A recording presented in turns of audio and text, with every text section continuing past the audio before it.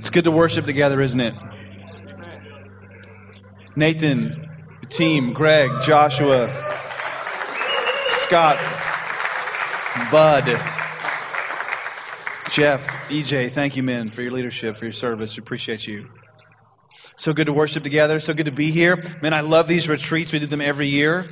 Just having an atmosphere of encouragement, of affirmation, of just acknowledgement of where we are as men is just huge for us as a church. And so, again, thank you for being here. I'm thrilled tonight to have this weekend with us, a dear friend of mine, Pastor Donnell Jones. Some of you were here a few months ago. You would have seen him on a video. Actually, played a little video of him there in Baltimore after the rioting that was there in the city. And so Donnell pastors a church in Washington, D.C., but he does a ton of stuff up in Maryland there. And so he was driving through Baltimore right after the riots and went through there. It was just an encouragement for a lot of the first responders there and the rioting. Pray with the policemen. I'll let him maybe talk about that if you like. Led a young man to Christ right there on the streets. Just him and his wife bringing a lot of hope. And so he is a guy who rushes in, who runs to the battle line, who isn't afraid of a difficult moment or a difficult thing in his life, as you'll hear. Donnell is the senior pastor of Grace Covenant Church. It's a plant out of a larger Grace Covenant church. He is in Washington, D.C., at a couple of different positions that are interesting. You may know he is the chaplain for the University of Maryland basketball team.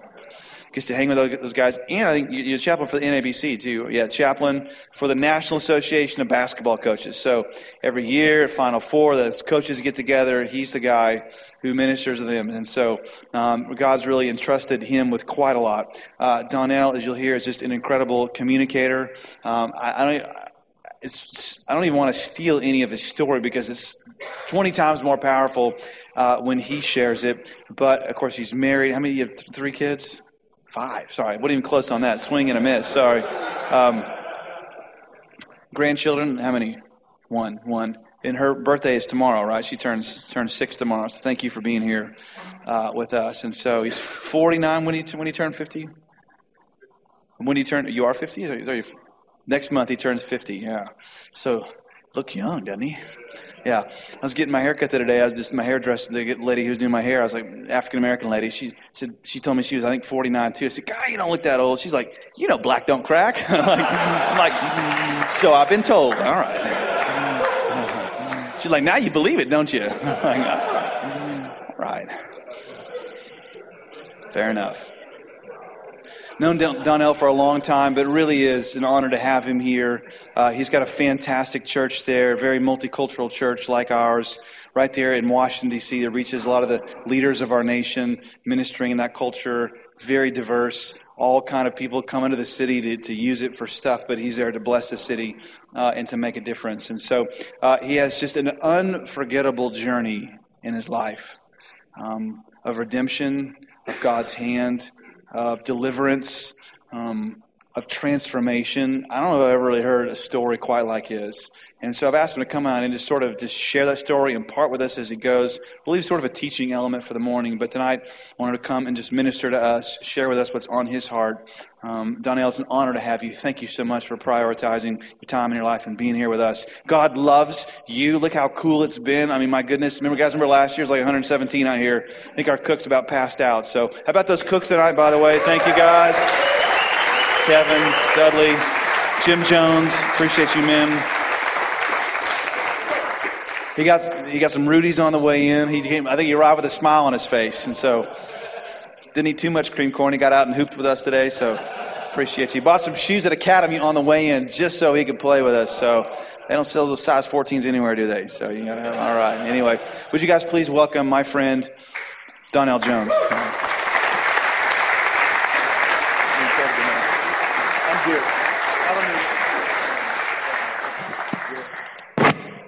All right, I need all you men, testosterone, because I have 4 girls. So these are moments I love. My son is the oldest. He's married and out of the house. So from time to time I call him, and he answers the phone, said, "What's up, Dad?" I said, "I just needed to talk to somebody with some bass in their voice." So can you all just give me a good guttural nan? Come on, let me hear from you. Go. Yeah. See, I get to take that back home. They'll hold me for another 6 months. It's a privilege and a pleasure to be with all of you. I really consider it an honor to share this moment, to worship the God we love with you. And I mean that with sincerity. I love your leadership team, Pastor Morgan, pastor and lead pastor and elder here, along with the elders, Galen and John, who I just met. Tremendous men just upon meeting them. And it's a reflection on the people that you are.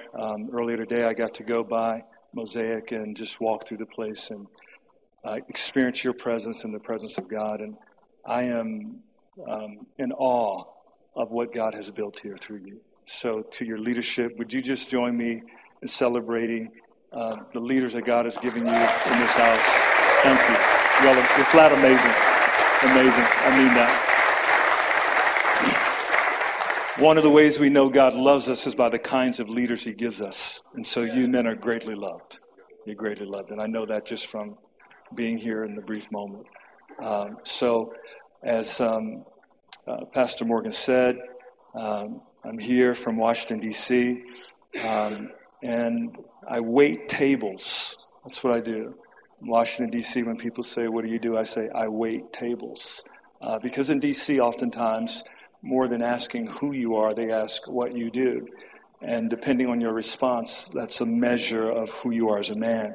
But I realize that I'm not defined by what I do. I'm defined by who I belong to. And so when they ask me, what do you do? I say, I wait tables. I wait tables. And if they're not interested, they keep walking. And the first table I wait is my wife, Marianne, and our 5 children. Jonathan, the oldest, who's married to our beautiful daughter-in-law, Jessica. And then 4 girls after him, Mariah, who's 20, Gabriella's 18, Serena's 16, and our youngest, Micaiah, is 14. So when John moved out, he left me in the girls' dorm, the sea of estrogen.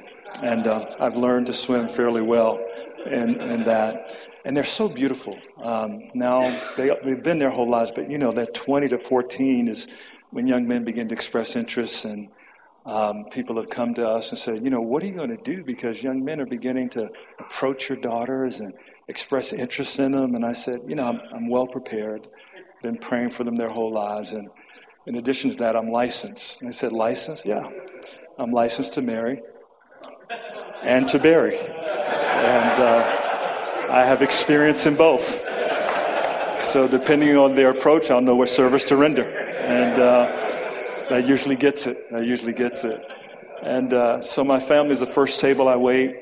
The next table I wait is, as Morgan said, Grace Covenant Church in the heart of downtown D.C., ethnically diverse church, reflective of the community in which we live, and love that. And have been doing that now for 16 years. We were sent out and started that and love it. It's the second table I wait. The third table would be the University of Maryland, where I serve as a character coach for the men's basketball team, and have been doing that for about 3 years. Meet every week with Coach Mark Turgeon, the head men's basketball coach, and we, about a year ago, had a moment where he just surrendered his life to Jesus, and we've been meeting every week without fail, talking about how we grow in our relationship with God and one another. And he just surrendered in his office. He wanted to leave his office and go pray somewhere else. And I said, no, because this is what you are denying for Christ's sake. So let's do it right here, because you love basketball more than anything. And now you're saying, God, I love you more than basketball. And so he's growing, so I should keep praying for him. We now have a coaches Bible study with all the coaches. I meet with all the players once a week. With the players, it's character coaching. And then we do a Bible study called Playmakers. And we study the greatest playmakers in the Bible and learn the 5 moves that God has trained all his great men. And that led to an opportunity to meet with Kevin Anderson, the athletic director, and he said, what you're doing with the basketball team, I want that to be done with all 17 sports. So we're now putting character coaches on all the teams, women, golf, etc. And we now do leadership coaching with the athletic director and his whole team of about 25. So just before coming here, we did a whole day retreat with the entire athletic, all the associate ADs, all of them. It's just a wide open place. I've never seen a place more wide open in the years that I've had the opportunity to walk with God and men and work with Him. So it's just been phenomenal. And traveling to other universities, the word is spreading. So it's just asking God for the, I was telling someone the other day, just today on the basketball court, I was saying how when responsibilities increase in our life, whether it's marriage, family, what you find is the need to ask God for grace that's always been available, that perhaps you didn't know you needed until this moment because of the responsibilities that have increased. We've not come close to exhausting the available grace of God. We just rarely ask for it until the pressure's on, and then we find something new in Him. At least that's been true for me. So those are just some of the tables I wait. Like a server at a restaurant, you're usually covering more than one table, and those are a few that I serve. And it's like Daniel. That's my attitude. When Daniel was serving Nebuchadnezzar, he basically refused to defile himself with wine and food from the king's table. And he basically said, that's not the table I eat from, that's the table I serve. And so I go through life realizing there are certain tables that I'm called to serve, not eat from. Maryland is one, and there are others. And so, but here in a room like this, we get to eat together. Isn't that great? As men. And so I'm going to, as Morgan said, share really some of my journey. And the purpose in sharing tonight is to really give glory to God. When the worship team started, and it was so great, I may want you guys to come back up, but if that's possible. But it is not just now, but maybe later.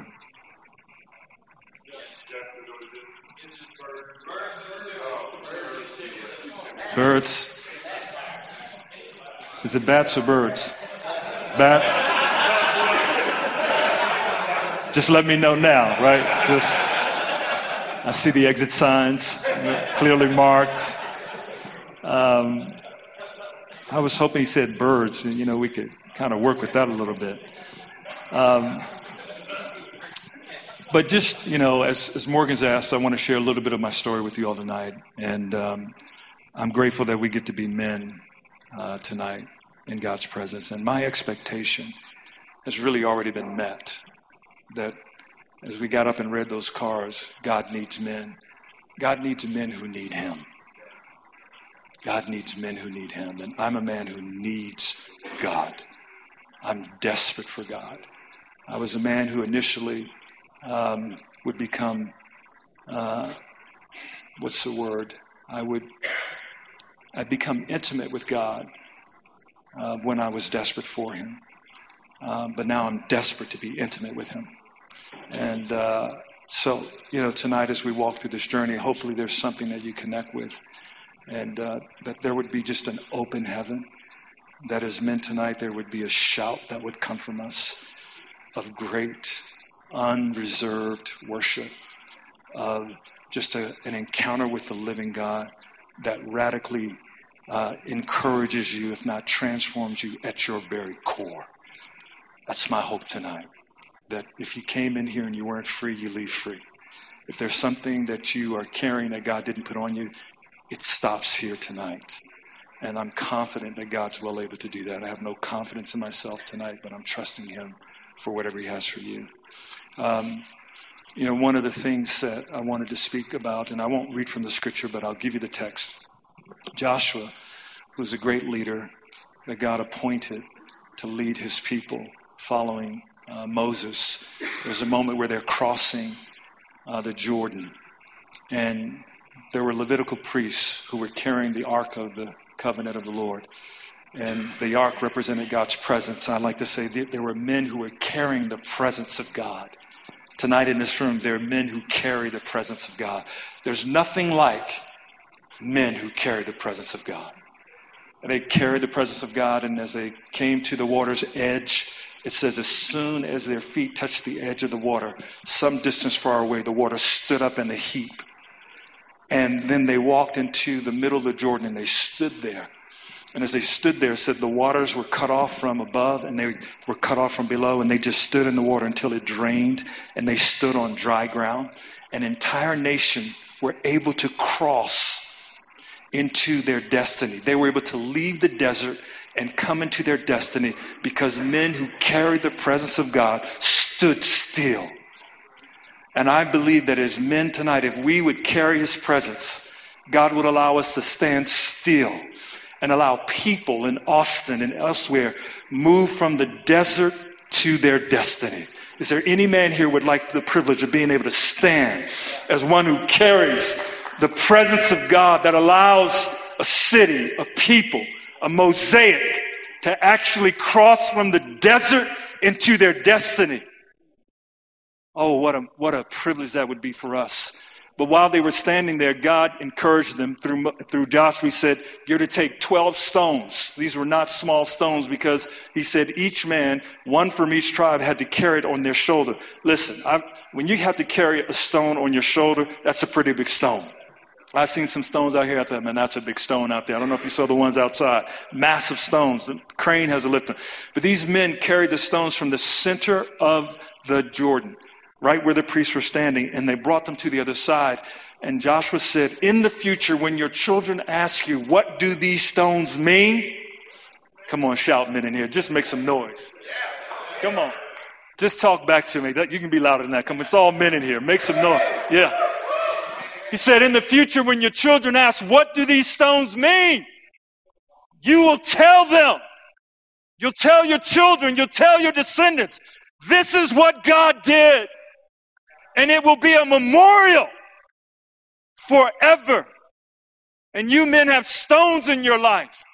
We become living stones, but I want to share one of the stones in my life. This is a stone, one of the memorials, because the idea was that when they crossed to the other side, they set up those stones as a memorial. Why? Because they would have battle after battle after battle after battle, and God would have to constantly remind them to be courageous, to be bold, not to be afraid. Any man here ever been afraid? Any man here ever, your heart ever melted with fear and you lost courage? He said you need to have a memorial, because when you go back, you're not to cross the Jordan again. It was a one-way ticket. But the stones are there as a memorial that when you have those challenging moments, you can go back and go, I have a stone of what God did in my life. So no matter what I'm going through right now, this memorial keeps me focused and moving forward and staying in the road to my destiny. And I'm going to pass this around and unfold the story of this memorial stone in my life. I have several stones, but this one is probably more precious than any of them. I'm born, the oldest of two, Washington, D.C., to Morris and Diana Jones. My mom was a believer at 17. My dad was not. I was conceived before they were married, but they married before I was born. By the time I was 3, my parents separated. With my eyes open, I can still see my father elevating his voice, striking my mother and knocking her out of bed on the floor. And at 3 years of age, there's not much you can do to stop your dad. By the time I was 5, they were divorced. I can count on one hand the number of moments I spent with my dad, whether it was an hour or a weekend. I remember being with my mom and dad at the zoo and holding both their hands, and they were already apart. But this was a moment, for some reason, we got together. And at 5 years of age, here I am struggling to put their hands together, because I wish I had the power of reconciliation, but I couldn't do anything to join them back together. So they were separated. By the time I was 8, turning 9 years of age, my father was murdered, drug-related. He had been assaulted by 3 brothers who told him basically, you cannot leave the lifestyle of drugs, even though he had recently committed his life to Christ. He said, I'll never sell drugs again. So they beat his head into the concrete. He lost a lot of blood, went into his house, fell down the basement steps and died. And so at the funeral, my grandmother standing alongside me with the casket open says, you're the man of the house. I got to tell you, when you're 8 years old, you have no clue what it means to be the man of the house, especially when the one who was the man of the house wasn't there often enough to model something for you. Because life is not just what's taught, it's a lot of what's caught, and he wasn't there. So I didn't catch much. So my identity with manhood changed like the television channel. Long before remote controls, some of you remember, you had to get up and walk across the room and actually click the thing.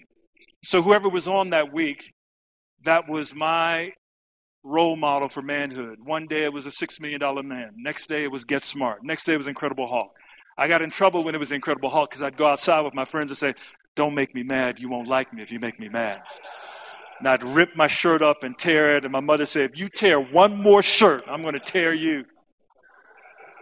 So I couldn't be the Hulk for too long. I won't go through all the details, but we were on public assistance. I know what it is to have American poverty, and I've traveled to Africa, Asia, Europe, other places in the world. So I know what real poverty looks like in the world, but I grew up with American poverty. We had powdered eggs, powdered milk. Basically, it's bags with powder, and you pour water on it, and it just turns into eggs. It turns not eggs you want to eat, but that's what it turns into. My mom was like the widow who could stretch wheat flour and white flour and mix it together with water, and we'd have pancakes for breakfast and lunch for 5 years. No syrup, no jam, no butter. I loved school lunch. It was free, and it was a variety from breakfast and dinner. We walked an hour to school just because we couldn't afford bus tokens. There was a time in our life where we lived in the Salvation Army, and we were asked to leave suddenly. We ended up being homeless. That was really tough because being the oldest brother, I thought, don't cry in tough times. And my brother's trying to get rid of his dog because we got $25 to our name, and we're trying to check into the Hotel Harrington. And so he walks his dog away, but the dog keeps coming back, and he's crying. My mom's crying, and I'm trying not to cry. 13 years on, go, why are we homeless? Got a voucher to go to McDonald's. We split a cheeseburger. It's like, is this our life? And my mom, every day of her life, said, love God, get a good education, and I love you. Every day. Every day. Every day. I'd come home from school, and that woman would be praying for 2 hours. You would speak to mom after she was done praying. She's one of the mamas who just prayed. She just cried on God. She believed and she had faith. Just had amazing faith. And she transferred it to her children. But I was rebellious. I grew up in church. I knew when to stand up. I knew when to sit down. I could recite John 3:16 and a bunch of other passages. I had to say Psalm 91 from memory before I could go to school. I said, Mom, I'm going to be late. Well, you're going to be even later if you don't say Psalm 91. He who dwells in the shelter of the Most High will abide in the shadow of the Almighty. I will say to the Lord, okay, can I go now? Go to school. She would put the word down in us even though we didn't have regard for it. Bible studies was, Mom, how big was the Noah's Ark? Well, let's go buy some string, and we measured it on the playground. She brought the Bible alive for us. And my mom's a great woman. She lives with me to this day, and we take care of her. And she, full of life, healthy, strong, black don't crack. You wouldn't know she's almost 70 years old. She's just a high stepper, loves to dance. And we recovered from being homeless. Lived in some pretty low places. There was a time when we lived in a room, and the room was probably smaller than the cabin you're staying in now, maybe a quarter of that size. A twin bed, one chair. My brother and I slept opposite each other. My mom slept in the chair with her legs up on us, and we had a trash can pushed up against the hole in the wall so the rat couldn't come through. And I'd sit up at night and read the dictionary and memorize words like quaquaversal and sesquipedalian and stuff that just you don't even use. That's how bored I was. And I got finishing up high school. I was 17 years of age. And I began a relationship with a girl in the church. She was actually the pastor's daughter. The intent was not to begin a relationship. She was 19. I was 17. And she needed help studying, and I was decent in the subject she needed help with. So I said, sure, we could study. She had her own apartment. She said, come over. I told my mom I was going over. My mom said, you know what? It'd be better if you would just meet in a public place like a library. Don't go to her apartment. I said, Mom, I'm a virgin. I'm going to wait till I get married. What's the big deal? Well, you're 19. She's 17. She has an apartment. You just want to even maybe abstain from the appearance of evil. That's how my mom was. At 17, I don't know if you remember 17, I don't know how to tell a girl, I can't come to your apartment because my mom, no, can't say there. My mom said, no, mom, no matter where you put mom in the sentence, it's just not cool at 17. See, so anyway, why don't we just, because my mom, it doesn't work anywhere in the sentence. And I just didn't have the character to say, look, I got something to do, just meet me at the library. So I went to her apartment. Helped her study. Torrential downpour. She couldn't drive in the rain. Buses stopped running. No friend around to get me home. So I spent the night. She slept in her bed in her room. I slept on the sofa. My mom knocked at the door next day and said, so I guess you're getting married now. Mom, nothing happened. And I guess she went to the library too. And there was a wedge between me and my mom. I went home. I was angry that my mom didn't believe me. Really mature 17-year-old. Hear the sarcasm in that. And I intentionally started seeing the girl. How many know this? Whoever you give your attention to, sooner or later, your affection follows. And where your affection goes, your order, your heart follows. And so, ill-advisedly, I went into that relationship, lasted about a year, broke it off. And 2 months later, she called and said she was pregnant. And I was hard. It was really hard. We had a conversation, had to decide what we're going to do. Abortion, adoption. We're not getting married. I don't love you. I don't want to marry you. And I didn't see her at all during her pregnancy. To my shame, the day that our son was born, I didn't show up at the hospital. We had started paperwork for adoption, but after our son was born, she basically told me, I don't want to put him up for adoption. I disagreed strongly. And she said, you know what? If you don't want to be his father, that's on you, but I'm going to be his mother. And I will raise him myself. I'll never look for you, and I will never ask you for a dime. You can go on with your life. And I went on with my life. I didn't look for her. I didn't look for our son. I basically went on with my life. She moved out of the D.C. area, no forwarding address, and I didn't need one. I went on to American University, full scholarship, all expenses paid for the most part. But I was trying to suppress the choices I had made because the life lesson is you have freedom of choice, but you don't have freedom of consequences. And if you go to the beach and you try to suppress that beach ball, what happens? It just comes back up. So I didn't do well in school. Full ride. And basically, and it was an academic scholarship. And so I tried to suppress the fact that I abandoned them, but that was heavy on my soul. And sometimes as men, we don't realize what we're trying to suppress. And God's really trying to get us to confess, because we weren't designed to suppress, we were designed to confess. We're designed to confess sin. We're designed to confess the word of God. David said, when I kept silent about my sin, my bones waxed old. Jeremiah said, well, if I don't preach anymore, your word is like fire shut up in my bone. So whether it's sin or the word of God, you've got to confess by design. You can't suppress. When you get sick in your soul, you get sick in your body. You're a physician. You understand what happens. Worry, anxiety, all this stuff affects your bones. The very marrow in your bones is affected by the stuff you suppress. And so I never went to class and I never missed a party. So you know what your grades look like when you never go to class and you never miss a party? Never drank alcohol, don't even know what it tastes like to this day. Never smoked a cigarette, never been high in my life. Didn't need it. I could get high without any drugs. I could walk into a party and it's going to go up 10 decibels just because I walk in the room. Come in dressed like Miami Vice, get this thing started, break dance, pop, do it all, just turn this out. And so I after the first semester, I was on academic probation. Second semester, expelled. I was told I was a disgrace to my race in this university and I would never set foot on this campus again. I had a 0.45 GPA. When your GPA, your grade point average starts with a decimal point, that's pretty bad. Pretty bad. So by the time I was 19, I have a son I've abandoned, a girlfriend who I've just basically messed up her life, and I've ruined my whole college career. So I was depressed. And then that's the turning point. That's the turning point for me. You don't have to get to that point. But I got to that point. At 19 years of age, sent home from American University. Son I've abandoned.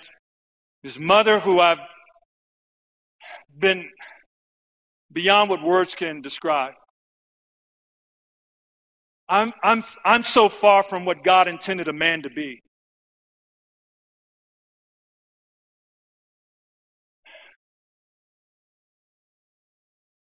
Laying in the bed at home, watching cartoons. Friends calling, I'm refusing to answer the phone. I lived near the old Redskins Stadium, and I walked across the street one night, stood on the bridge, looking in the water, not suicidal. I can swim. But that was a night that I said, God, I don't know you. There were no religious words that night. It was just a man being honest with himself and honest with God. I don't know you. I know how to do church. I know how to do church with the best of them, but I don't know you. I've got more religion than relationship, more tradition than truth. I don't like who I am and what I've become. Everything I do is destructive to me and to others. Either change me or take me out, but don't leave me like this. Please don't leave me like this. Weeping like a baby. Telephone pole. Light shining on it. And because of my church background, when the light hit it, God illuminated and I saw the cross. And after crying out to God, seeing that cross was my sign. I felt like He heard me. I was done playing. I wanted to be real. I wanted to understand, God, who are you? Dropped to my knees that night, and in all my misery, began to feel peace with God. Love from God. At my lowest, He stooped down, and I began to feel His love. I just lifted up my hand and said, please put me in a church with men who walk with you. Men who I can't fake the funk. Men who will challenge me and say, come on, bro. I left the bridge that night. And I got to tell you, the fall of man is not just two people eating a piece of fruit. The fall of man is ceasing to worship and serve God as creator and beginning to worship and serve created things. And the height of creation is man. So worshiping and serving self, which is why Jesus said, if you want to be mine, the first thing you have to do is deny self. Because your worship can't be about you. You know, tonight as we were talking about surrendering things to God, you know what I gave Him tonight? Me. I gave Him me all over again, and I'd keep doing it. Because I can give Him money, I can give Him time, but if I don't give Him me, I'm only giving Him what He has anyway. Because all the money and time I have, I got from Him. He's not impressed. But when a man gives Him himself, deny self, take up your cross, and follow me. We want to follow sometimes without denying self. The word deny means to stand over against. I had to stand over against Donnell with Jesus and say, I'm not with that dude anymore. I'm with you. Teach me your ways. That was the beginning of that night. Next thing I know, I'm working for a title insurance company. I'm a receptionist. Well, when your grades are my grades, you can't get the job you want. And I'm sitting behind a desk making coffee. I'm greatly humbled. I'm no longer editor of the student newspaper. All that's gone. I'm humbled. Thank God for the moments that He brings humility in your life. Even if He has to use a spoon to scoop it out of your heart. I just did that, and a guy walks in, and he's there for an interview, and he just asked me, are you a Christian? I said, it's a long answer to that. A long answer, and he introduced me to his pastor, Brett Fuller, and Brett Fuller became my pastor and has been my pastor for the last 30 years. And I learned what it was to be a man, how to pray, how to humble myself, how to set up chairs, how to run the cords for the soundboard, how to desire to hold a plunger as much as you want to hold a mic, how to serve a man's vision, how to walk in agreement with other brothers, how to repent. And it's just been a wonderful journey.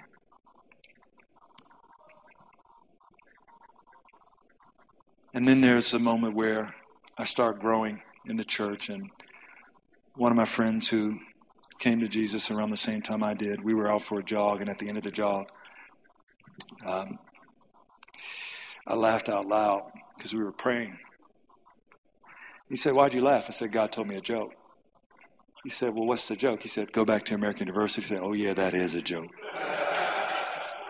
Dude, there's no way you're going back to American University. I heard what they told you. I said, I know. And my prayer was like, God, let me explain something. You and I weren't too tight back in the day. So I need to bring you up on the speed what happened at AU and what they said. This might not be a good idea. If you want me to go back to school, pick something else. I mean, I could come here, UT, someplace, but not AU. Paisley was in. I put on my Paisley tie and went up to the dean's office who kicked me out, and it was a new dean. I thought, okay, good sign. And I said, hi, I'm a returning student. And she looked at me and said, really? I said, yes, ma'am. She said, all right, well, I'm busy. Come back tomorrow. What's your name? Donnell Jones. Great. I'll pull your grades, and we'll talk tomorrow. Okay. Came back the next day. She slammed the door. I said, I guess you saw my grades. She said, oh, yeah. Those aren't grades. Don't know what you call those. We don't allow people like you to matriculate at our university. And I don't believe you had the audacity to walk into my office yesterday and say that you are a returning student. You are anything but a returning student. Okay, should I just leave now or sit here for the rest of the beating? And she said, why do you deserve to come back? And I said, I don't. She said, well, I'm confused why you're here. I said, well, when I flunked out, I came to the end of myself. And God changed my life. And I went on and on. She said, beautiful story. Oh, beautiful, beautiful. Won't get you back in school, but beautiful story. God, this is not fun. So as I get up to leave her off, she said, I want you to write a paper about why you deserve to come back. I said, I told you I don't deserve to come back. Just write me a paper anyway. So typewritten, 5 pages. I have it at home. It's called God's Grace Begins Where Your Ability Ends. Just gave it to her. Got a phone call. Come back to my office. Went back. She said, I'm giving you freshman forgiveness. And we're reinstating you. And we're letting you start all over. And the scholarship was reinstated, partially. No. See, that night on the bridge, what I was beginning to learn is that it wasn't just that I lost my son or lost my scholarship, is that I was lost. And when God recovered me, he then recovered everything I lost. There may be some things that you've lost, and God wants to recover them tonight. And I want to pray for you in a moment to recover all. When David was going back to Ziklag and it had been burned to the ground, he said to the Lord, shall I pursue? Shall I overtake? And God said, you shall pursue, you shall overtake, and you shall recover all. I want you to know as men, God wants you to recover all. So scholarship was recovered. Grades went to 3.8, 3.9. It's really nice having numbers in front of the decimal point. It feels a lot better. And I was in the band, played trumpet, met Mary Ann, she sang. The first time we went out, I shared my heart with her, that I admired her, was growing in my affection, and my prayer was that our relationship could result in marriage, but if not, we could remain friends. A year earlier, she'd had the same conviction, but never once let on. Second time we went out, I told her I had a son I never met. And if that's a deal breaker, I get it. She said, no, I can't wait to meet him. I said, well, I've never met him myself. She said, I want to be there when you meet him. I said, great. So 18 months later, when Pastor Brett said, you may now kiss your bride, it was the first time we kissed. It wasn't the kind of man I was. Immorality was rampant in my life. Sexual impurity rampant in my life. Didn't drink, didn't smoke, but impurity, sensuality, pornography, all that. Prostitution, all that. And so God had to deliver me of a lot of stuff. And it was amazing for us just to wait. The reason why I wanted to wait was to honor God, to honor her. And I don't know about you, but I've got testosterone. She's got estrogen. It's just kind of combustible. We just figured if we didn't kiss, we'd be okay. You know, the Bible doesn't say don't kiss. I'm not No theology here. I'll just give an analogy instead of theology. For me, I wouldn't get in a Lamborghini just to go 25 miles an hour. Why start it if you're not going to drive it? And we're just going to sit here and park. All right, let's turn it off. I can't do that. If I start the engine, we're going for a drive. You feel me? Better not to start the engine. So I didn't kiss her because that would be starting the engine. So we held hands for 18 months. But on my honeymoon,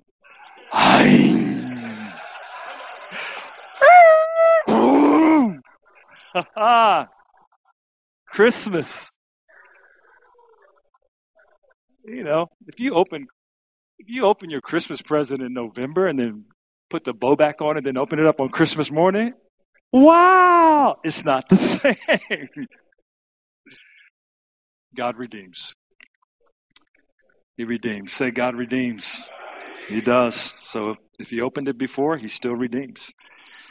And so 6 months into our marriage, we were at a meeting about this site, and there was some prophetic ministry going on, and we were asked to stand up. And all these great things were expressed prophetically.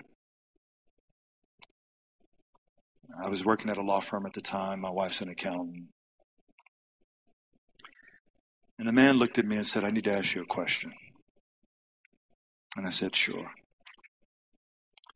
And he said, do you have a little boy?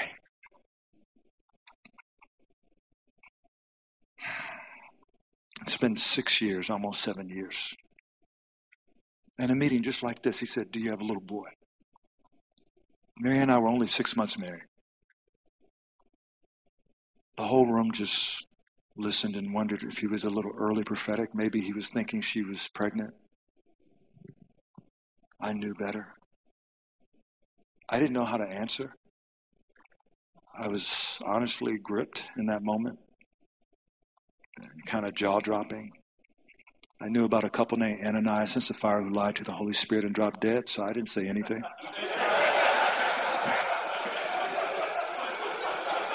He's going to say the next words, not me. Do you have a little boy? And he was mature. He was seasoned. He could see my face, my countenance. And so he navigated it so well. That's what mature leadership does. It recognizes that truth needs to be spoken, but it navigates in the moment how best to communicate that truth so that you're helpful and not harmful.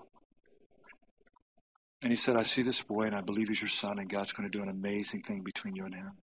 He's going to restore your relationship. You'll be in ministry. You'll travel together. It's wow. Afterwards, we pulled him aside. I said, when you said, do you have a little boy, were you saying, I'm going to or I do? He said, oh, no, you do have a boy. I said, yes, sir, you're right. And 2 weeks later, I'm going to work, and I physically bump into a woman. And I'm in a hurry to get to the office on time, and I catch her balance so she doesn't fall. And I look at her face, and it's my son's grandmother. 2 weeks after. She was an accountant in the East Wing. I was working at a law firm in the West Wing as a legal assistant, and we never saw each other all that time. And she gave me her daughter's number, and I called North Carolina. I said, Pam, this is Donnell. I have asked God to forgive me, but I've never asked you to forgive me for failing to be a man who responded properly to you and to our son. I am a Christian for real. Not just a jersey with the name on the back. And I beg you to forgive me and to give me the opportunity to father our son. I am prepared spiritually, emotionally, financially, in every way. And I'm so sorry that I abandoned both of you for 7 years. Can you forgive me? There's a long silence. And she says, I wouldn't believe a word of what you just said to me. Except that 7 months ago, I gave my heart to God. I'm part of a local church here in North Carolina. The women in the church have asked questions about who is your son's father. And I won't mention your name because I've been angry. and they've been praying that the father would come forward. So now that you're calling, I realize it's an answer to their prayers.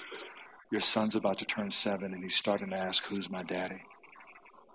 And I said, wow, what church? And she said, I'm a part of Kings Park International Church. So that you know why some men are responding that way is because at that point, there was only one Every Nation church in Washington, D.C., and only one Every Nation church in North Carolina. She ended up in the one in North Carolina. I ended up in the one in D.C. And our pastors, Pastor Bress Fuller and Pastor Ron Lewis, are best friends who walk together. In fact, Ron Lewis had come to D.C., and I'd carried his luggage from the airport. And I had no idea that my former girlfriend and son were in this church.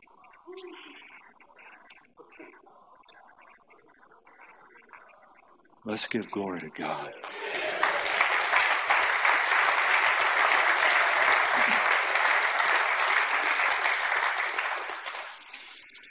So driving to North Carolina was the longest drive of my life. I've driven further than 5 hours, which is the distance from D.C. to North Carolina. That's not what made it the longest. What made it the longest is that my new bride of 6 months was going to meet my girlfriend from when I was 17, 18. Yeah. I didn't watch soap operas, but I know what drama looks like.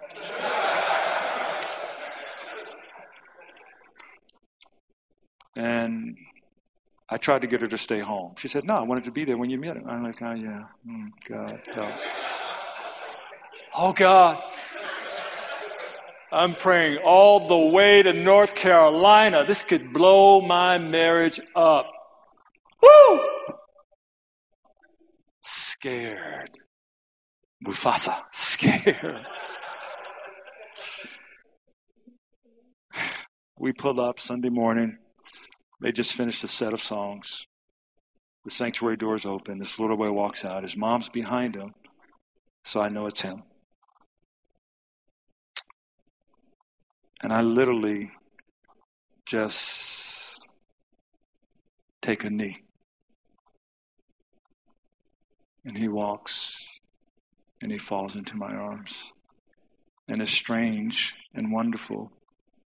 It's strange because most fathers don't hold their children for the first time when they're 7 years old. It's wonderful because God is a reconciler. And I'm holding him. And his mom approaches, and my wife extends her arms and embraces her and prays for her, and they both start weeping. And I'm going, this is better than Hallmark. I mean, this is heaven. And we go into the church, 1,000 people, and tell the whole story. And Pastor Ron didn't even preach that Sunday. And people were weeping, coming forward. And I just pray for everybody who wanted to be reconciled some way, somehow. And John came to live with us. My wife homeschooled him. Then he went back and forth. He went to Howard University, biology major, graduated. Before he got married, he gave me that statute and said, Dad, do you know what this is? And I said, yes, it's the first time we met. And I just broke and wept. You see, any day I want to quit. Any day I want to think, man, why did I decide to be a pastor? Any challenges or rough spots in my marriage, I don't care what I go through. I have a memorial stone. The unmistakable hand of God's grace and mercy in my life. And I can't go back across the Jordan, no matter how many battles are in front of me, because that is a constant reminder of the stone of what God has done in my life.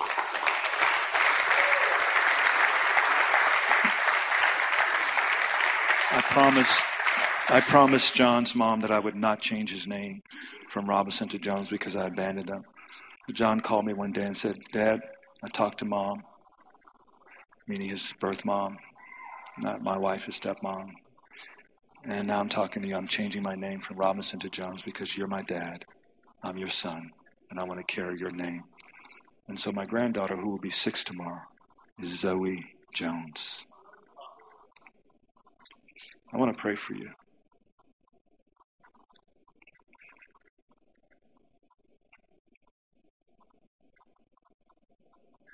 If you need to be free from anything, if you have a wound, a father wound,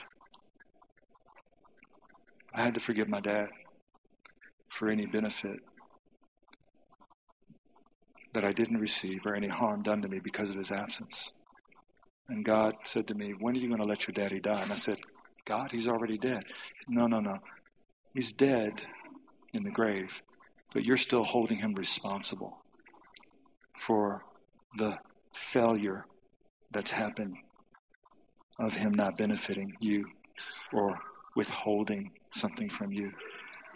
And I learned a lesson, and I want to pray this for men in this room. Jesus was raised by Joseph, and Joseph did a phenomenal job. But for Jesus to go the distance of who God called him to be, when he's 30 years old and he's baptized, the heavens are open, the Spirit is descending like a dove, and he hears this declaration, you are my son, whom I love, and with whom I'm well pleased. Acceptance, affirmation, and approval. It's a legitimate need we have, but we will either live from that need being met by God, or illegitimately we will perform to get it. But performance is never how God intended you to get it. Because it's relationally based, not performance based. And we need to know that in a culture like ours that says you are who you are based on your performance. So if you say, I need prayer for anything you've heard tonight, even something I didn't say, but the Holy Spirit just touched you, just stand where you are. Anybody at all.